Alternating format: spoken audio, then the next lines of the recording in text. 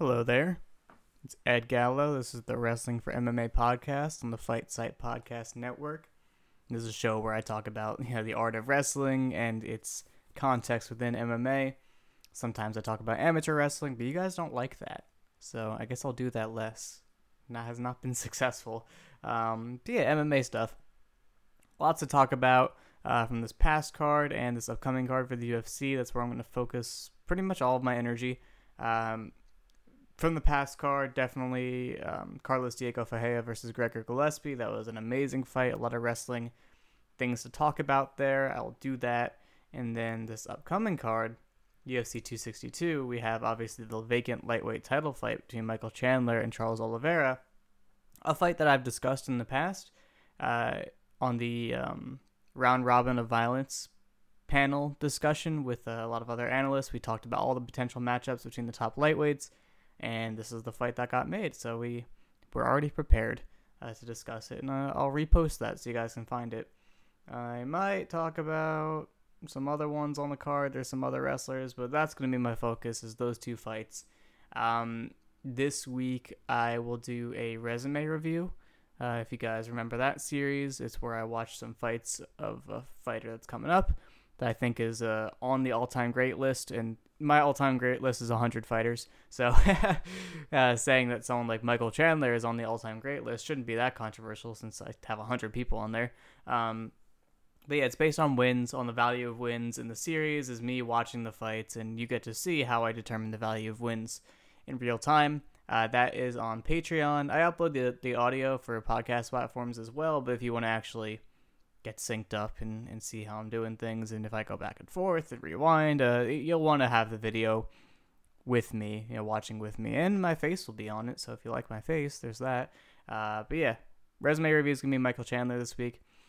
It's going to be a big one, I think, because I feel like I have to do both Alvarez fights, and I might do like one other sneaky under the radar good win, like Yamauchi for Chandler, but it's going to just be watching Chandler fights, determining the goodness of his opposition.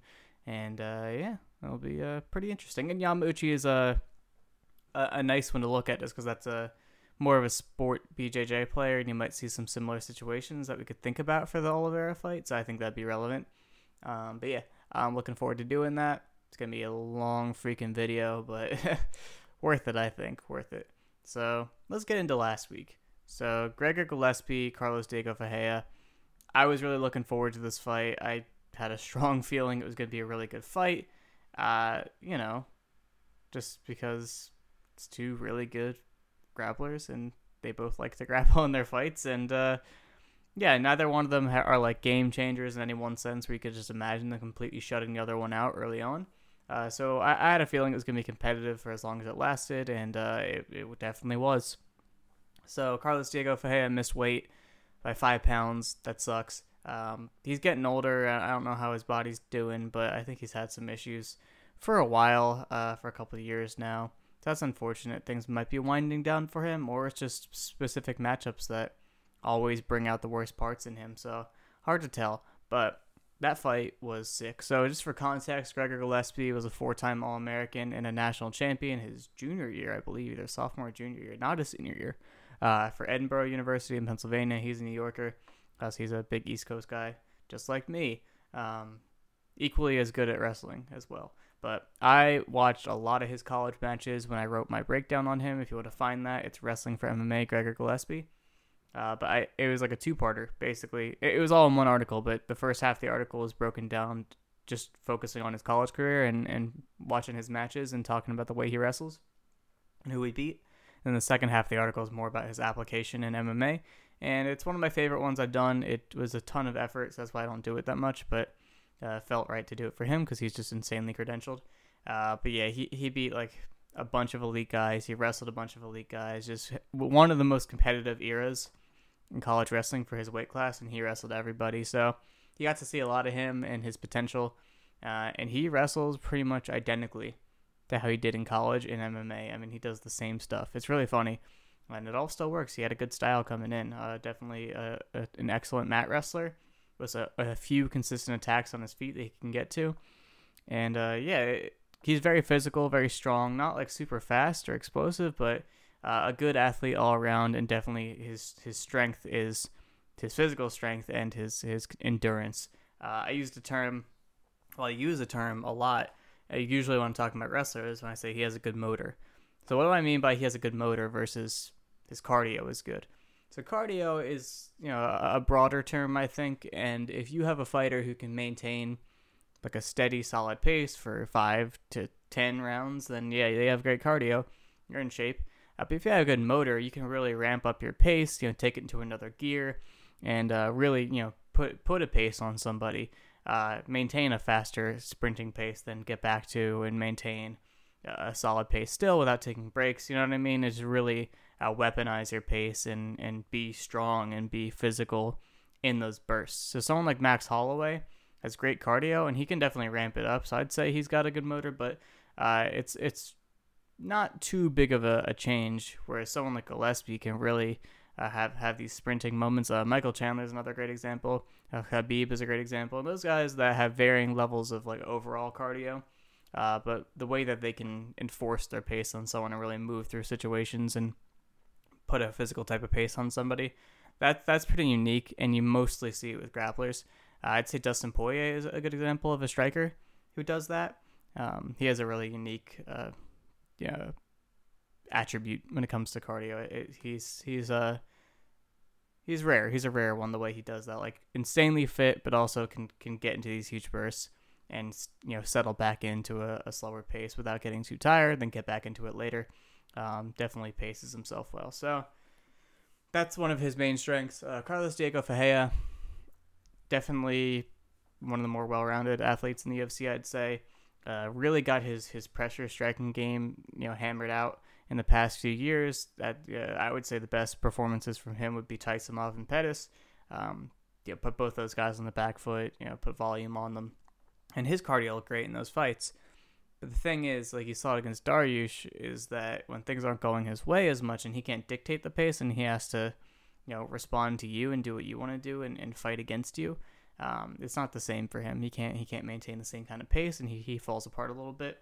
But that Dariush fight, it was like Carlos Diego Ferreira and Beneil Dariush are comparable grapplers, but on the feet, Dariush was able to counter a lot of the pressure, like hitting those knees to the body and start to turn him back and become the pressure. And that's when he became really uncomfortable. Carlos Diego Ferreira did, and he started giving up bad positions against the cage. And that's when Dariush was able to wrestle him a lot. And I don't think Carlos Diego Ferreira had factored in too much that people would be doing that to him, even though it was a rematch of a fight where Dariush did that to him the first time too, wrestled him. But so coming into this one, you're like, okay, Gillespie can definitely do that to him, but is Carlos Diego Ferreira going to be good enough at jiu-jitsu to put him out of positions and scramble up or be threatening enough to make Gillespie hesitate? And is Gillespie going to be good enough at striking to put CDF in those positions in the first place? Because if they're on the feet for extended periods of time, you're like, okay, CDF has a big advantage. What ended up happening is that Gillespie had basically one attack that he knew he could get to in terms of wrestling. This head inside single, he shot it, to the knees a couple times, but mostly it was more of a snatch single, just an explosive step in. Covered a lot of distance on it and just got to that head inside single and got height on the leg. And that was pretty much all he needed because he could get to it from a lot of different ranges. And as long as there was the cage even anywhere remotely near the back of CDF, he was safe to shoot it, because even if he didn't get it, CDF was still there to be grabbed, to be grappled, to be engaged in some sort of tie-up. So he didn't have to lose those positions. So he was really good at minimizing the time he spent on the feet.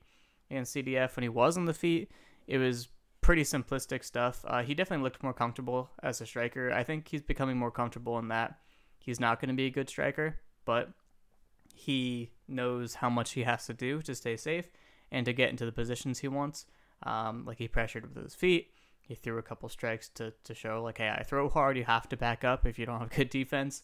He did a couple other things that showed depth, punched off kicks and just looked a little bit better overall technically. But I think he's settling into a role where he knows what his ceiling is as a striker, and he's really focusing in, which I approve of. I like that idea a lot.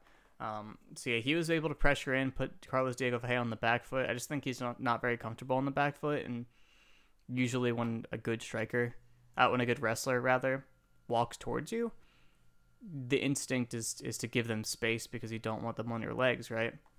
Although it just, given how comfortable CDF looked in those early rounds, early moments rather, countering him and trying to counter grapple, you'd think he'd be more confident, like trying to scare Gregor off and throw hard, but he looked a little tentative, and that allowed Gregor to get into good positions, shoot that head inside single, and he wasn't getting them clean. CDF was doing a good job limp legging out of them, basically creating a post, whizzing on the single legging arm, creating a post to put the head away to make it harder to finish, turning the knee out and kicking it through. That's a defense that's really fundamentally solid. It's a lot easier to pull off in MMA because there's no shoes.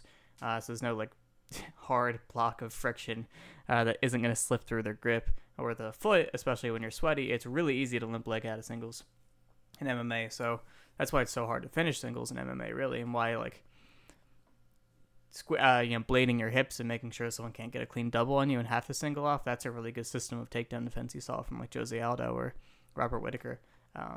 So yeah, that he was doing a good job limp legging out of them, but basically it just came down to the fact that Gillespie could get to his legs for free. He didn't need to nail down every single exchange. He could just keep doing it. And once they ended up in these grappling positions, CDF was going for like Kimura counters, Kimura trap counters, omoplatas, like a lot of counter grappling, a lot of attempts to turn Gregor's shots into his own offense. But as I pointed out in my video on Gregor Gillespie before this fight, like as seen in the NC Medeiros fight, he's just a great scrambler, one of the best. And what that means is he knows the fundamentals of positioning. Basically, as long as he has a post and he can get height and his hips are high, he can step over, he can move through the next position, he can stay safe. CDF's doing all this stuff, all these advanced maneuvers, he's got omoplatas, he's going to the crucifix, all these things, but Gregor knows just how to put someone on their back, how to avoid, being put on his own back. And he felt like as long as he was winning the positions, like situationally, he was fine. He just kept moving through them. When CDF did threaten him with a good counter, he bailed on positions just to make sure he could get up back to like front headlock or something like that, and just kept the positions flowing. And he just seemed really aware of the dynamic. It looks like such a smart, while it was happening, Shriram and I doing the commentary were like, we know that he knows, like, that this is going to work, like that CDF's going to fade.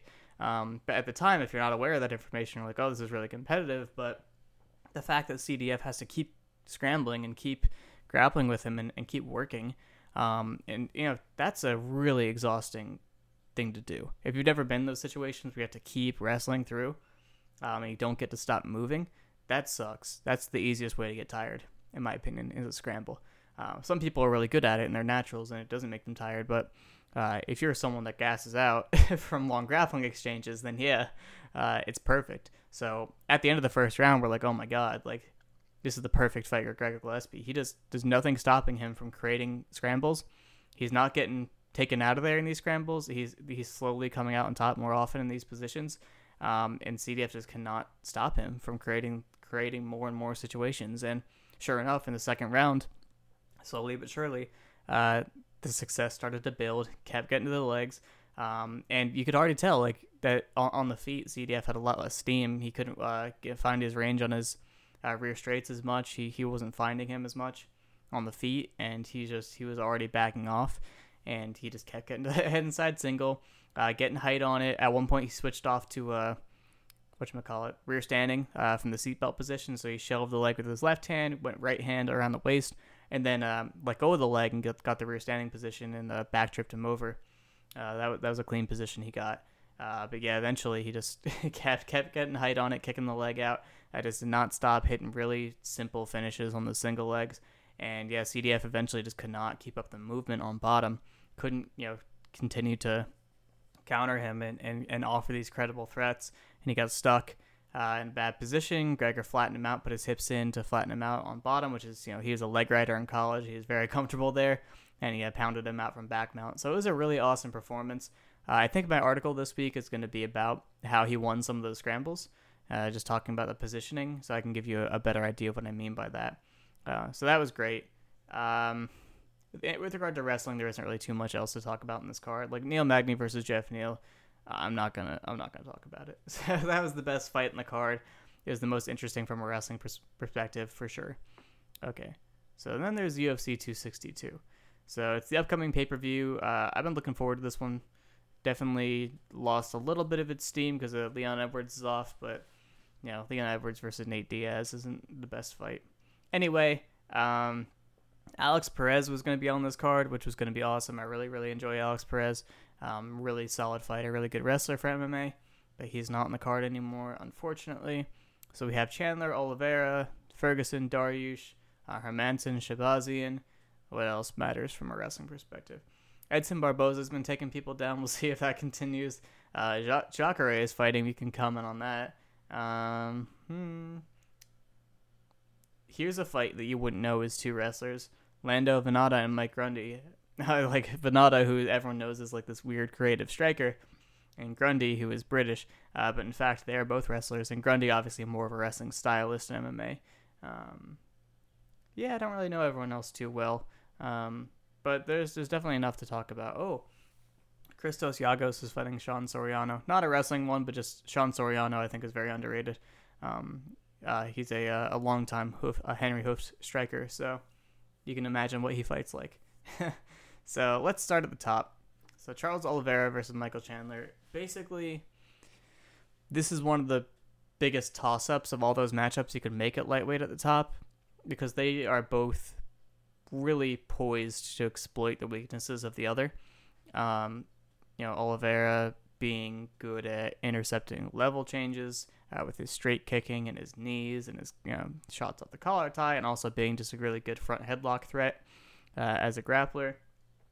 Those are all things that make you think, don't change levels and go underneath this guy.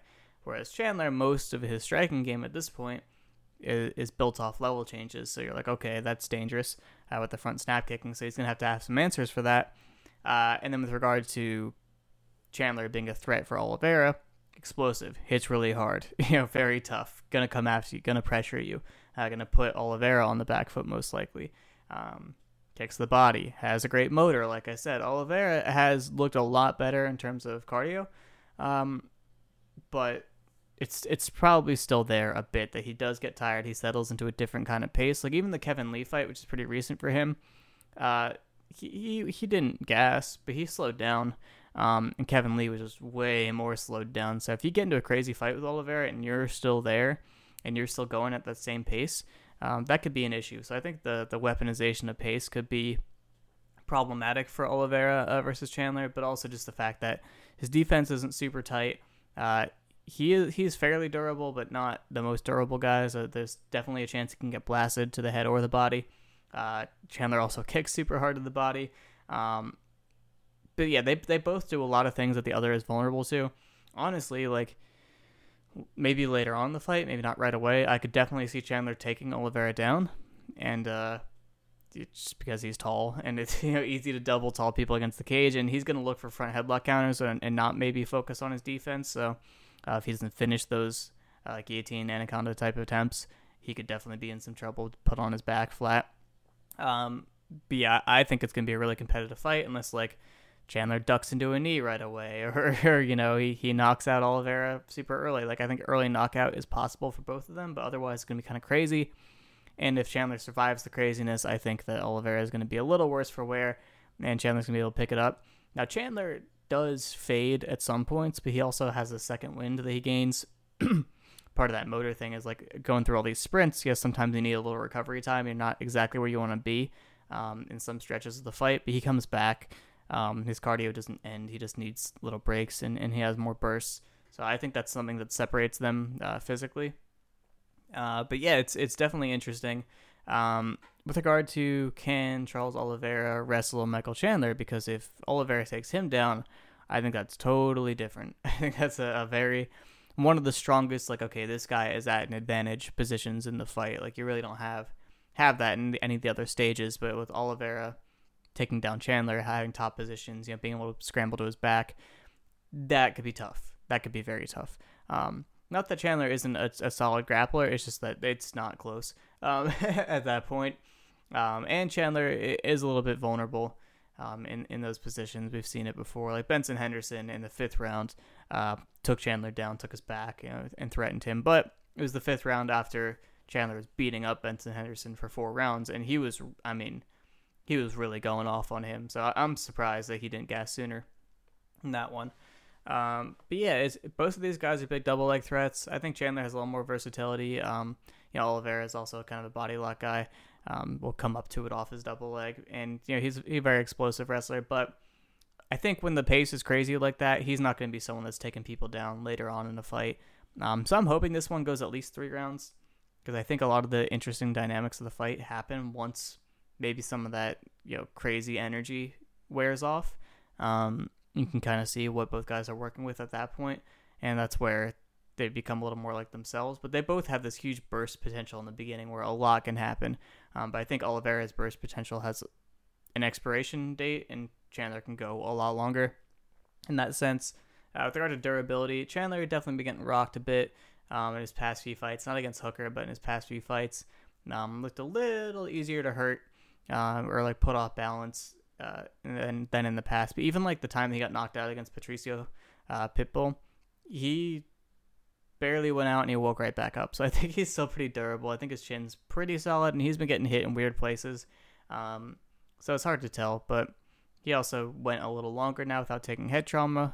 So I think that'll be good for him. And Oliveira, he's never had like the best chin either. So both guys are just really vulnerable to each other. I think it makes it for a really cool fight. I think it makes it for a fight that I'm not going to bother to dig too deep in, because I just think a lot of stuff can happen, and they both have a lot to offer each other, and it's going to be awesome. I'm going to pick Chandler just because I just trust him physically a little bit more outside of the durability factor, and I think that's going to matter a lot, because I think this fight there's a lot that can happen. Also, if they're not going crazy at each other early on, I think Chandler can do more with less, bigger impacts and shorter bursts. But although Oliveira has much better tools to work on him over time, so that's weird, because Chandler's actually a pretty good counter fighter. Not like slip counter, like specifically like off head movement or really nice striking defense, but he can catch kicks. He can shoot reactive shots. He can do a lot of things if you offer him a lot of offense to look at. So that's the downside of Oliveira, looking for some sort of volume approach, like kicking his legs and snap kicking his body, and working with straights on the outside. That does open you up to responses. So I'm just really interested in seeing what they do, what happens. I think we'll learn a lot. And we're going to have an interesting champion regardless. And I think if like Dustin Poirier fights the winner, then I think that is equally interesting. And I give both of them a pretty good chance to beat Dustin Poirier, actually, despite me loving Dustin Poirier. So looking forward to that one. Check out deeper breakdowns on that in the Round Robin of Violence podcast. You can look that up on podcast platforms. You can look it up on our YouTube channel. But you just have to scroll through to when we talk about that one. We talk about all the different types of matchups there can be between Poirier, Gaethje, Oliveira, and Chandler. Ferguson versus Dariush. It's hard not to think about what Charles Oliveira just did to Ferguson and think like, okay, Dariush can wrestle in most of the same ways, and he can pressure. Is he going to do that to Tony Ferguson? He can also hit super hard. Is he going to be able to do the exact same thing that Oliveira did? I think just physically being less of a force and being smaller, it's going to be more competitive automatically. And Ferguson obviously getting even older now. It's interesting though, because Dariush definitely has some cardio issues. He does gas, and Ferguson, when he's at his best, he's gassing people out, and he's putting on a lot of pressure. He's kicking the body, just driving a crazy pace that his durability enforces. That's the thing. Will that be there? Is Dariush going to crack him? I'm not sure, but it would be really, really awesome for Beneil Dariush to get that win, because fans would finally respect him, probably. He deserves it. He's great. And if Ferguson wins, that's also nice, because it's been a very sad story for Tony Ferguson the past couple of years. And I want him to do well, but I also like Dariush more than him, so tough one. Hermansson Shabazian, I kind of hate that fight. I just wish Hermansson was a more polished wrestler. He's good upper body, but his leg attacks are pretty sloppy. He doesn't have good setups for them. He puts himself in bad positions a lot of the time. We could see like a Shabazian Bird situation, if you remember that one. Bird put him on the cage and tried to double him right away, and Shabazian killed him with those elbows to the side of the head. That could happen again, honestly. I could see that happening. But Hermansson is decent enough striker that he doesn't have to go crazy and panic. And Shabazian has a bad gas tank, so he just needs to kind of hang out and make it competitive and fight him in a few different stages. Maybe clinching a lot could be a good idea, just to get through that early danger. But I don't know. Shabazian has some potential just because he's a huge hitter and has some nice looks on the feet as a striker, but I'm not super sold on him. He has some looks as an offensive wrestler as well. I think that would be an interesting path for him to go down, Shabazian, but I don't know. At this point, I like Hermansson more.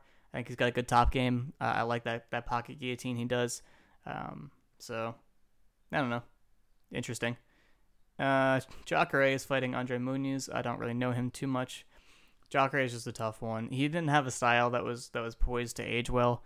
That is because he's always been kind of rough at getting fights to the ground. Decent enough wrestler on the cage. He has some interesting looks, some nice little tricks against the cage to get people down, but open space usually just shoots from far away, and that's not so good, especially now that he's getting older and a little less durable. Also, just huge, massive brain fart like against Kevin Holland when he was like on one knee in guard, like had height over him, wasn't looking to pass, just kind of looking at him while Holland was talking to him. I think he was confused, and then he got hit with some really hard shots on bottom and knocked out. So I don't know where he's at, honestly, at this point. He took Kevin Holland down almost immediately, but then we learned that means nothing because Kevin Holland is 0 as a defensive wrestler. So I don't know. I don't know where Jacare is at. I hope he wins. I hope he doesn't get hit because that would suck. Mike Grundy and Lando Venata, pretty cool. Like I said, Lando Venata, actually a college wrestler. He wrestled at UTC Chattanooga. I guess it's UTC, and the C is for Chattanooga. But he wrestled at a D1 school. Not any sort of power by any means. I don't think he started much. I don't think he was like a actual varsity guy, but he was a college wrestler. So that means something. He was like the Brandon Gibson prototype of here are all these really interesting combinations I can do, and also I have some head movement, and I have some slick looks, but also like no process whatsoever, and just like no defined style in terms of like pressure or outfighting or whatever. Like he just kind of exists in the fight and is like, I am good and I'm going to beat you overall. But that doesn't really work that well in MMA these days unless you're really, really good. And now that he's older, it's a little less effective because his athleticism was very dynamic based. Mike Grundy, a little bit older, but super explosive, strong. He represented Great Britain a few times in the freestyle circuit at the senior level. No real accomplishments to speak of, in my opinion, but I like him in MMA. Like I said, very explosive. Works off his rear hand well. It sets up his shots. Great double. Watch his fight with Mosfar Evloev if you want to see just him against another good wrestler and how they scramble and how he's still able to get him down. And just honestly, he's got a great motor too. He slowed down a bit in that fight, but he was able to fight at a really hard pace for a long time. So that was impressive. So I'm kind of rooting for him over Venata, honestly, just because I like his style more. It's more defined, and he's got the right tools and weapons to make it work, and less time to do it. So, hoping he makes the most of his career, whereas Lando's kind of played around and not lived up to his potential. But yeah, that's that fight. Anything else? Sergio Pettis beat Juan Archuleta, and he actually looked very solid defensively as a wrestler for the most part. That was cool. It was cool to see. Just bigger, decent fundamentals, getting underhooks, knowing how to defend singles. On the ground, he actually looked like his hips were great. He worked through some really interesting transitions. Rolled through for a mounted guillotine at one point at the end of a round, and I like him at 135 now. I think he's put on the size and matured physically a lot from moving up, and I love Sergio Pettis. So that was really cool. That's really all I have to say. With regard to amateur wrestling, I won't lead with it because no one cares, but the last chance qualifier happened. The USA went 0 for 3 with their qualifiers, so there's going to be 3 weights across 2 styles not represented. Jordan Oliver made it to the semifinals. He had to win that match to make the Olympics. He lost to Magomed Murad Gadziev from Poland, who's a Dagestani, actually. He transferred. He lost by 1 point, which sucks. And our 2 Greco guys, Jesse Porter and Adam Kuhn, they went 1-1 respectively, and also did not make the Olympics, so that's a bummer. But a lot of other cool stuff happened at the other weights. The big thing was 74 kilograms. This is what I wrote about last week. But basically, there was a number 3 and number 7 guys in the bracket. Khetik Sabalov, who is a world champion and world silver medalist and very, very good. And he beat Zaurbek-Sidakov recently, who's a 2-time returning world champion. So Sabalov is like, okay, this is an Olympic medal threat. And then you have Timurez Salkazanov, who's an Ossetian, another Russian who's wrestling for Slovakia. Oh, I forgot to mention Sabalov transferred to Serbia, so that's why they're not on the Russian team. So you have Sabalov and Salkazanov. And Salkazanov beat Zhamalov, who beat Chimizo and Sabalov, so he's like a top 3 guy. And he also beat Chimizo. So Salkazanov is looking like... Oh, he also beat Kenchadze from Georgia, so... Salkazanov is also looking like a top 3 like medal threat kind of guy. So you have 2 medal threats in the same bracket.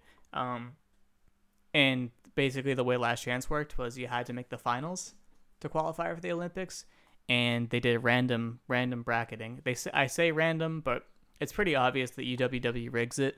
The reason they rig it is to make it so underrepresented countries can get more representatives at the Olympics and Worlds and get more medals to help grow the sport.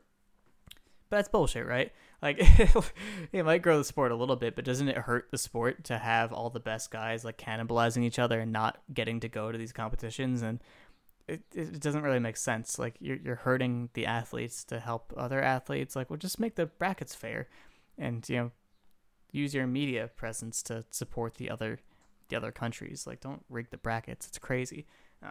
They definitely do that. I think it's indisputable at this point. But yeah. So they were on the same side of the bracket. So at this point, you're like, okay, only one of these guys, Salkazanov or Sabalov, can make the team. That sucks. But it got even crazier than that because Sabalov, after winning his first match, goes down to Soner Demirtas from Turkey. And Demirtas is good too. He's not ranked right now, but he might be ranked after this actually. But he was a Olympic bronze in 2016, and he's placed at Worlds since then. And he's just very solid and gives good matches to elite guys all the time. He looked great. Sabalov looked like trash, and he beat him. So you're like, okay, Salkazanov's going to make the team. Make the Olympics, rather. And then Salkazanov goes down to Magomed Khabib, Kadi Magomedov, who is a Dagestani wrestling for Belarus. So Kadi Magomedov beats Demirtas, beats him on the counter, mostly. And then he wrestles Salkazanov and just lights him up. So I wrote about those matches to just look up, Ed Gallo, Bloody Elbow, look at my articles, or look up Magomed Khabib, Kadi Magomedov for that breakdown. But he looked beautiful. So now he's an Olympic medal threat, and he's the only one of all those guys who gets to go to the Olympics, which sucks. And on the other side, it was like some random like Ukrainian who gets to qualify. It's dumb and bad. It's 4 guys that all should have been at the Olympics, all on the same side of the bracket. Terrible. But yeah, that was really the only big development.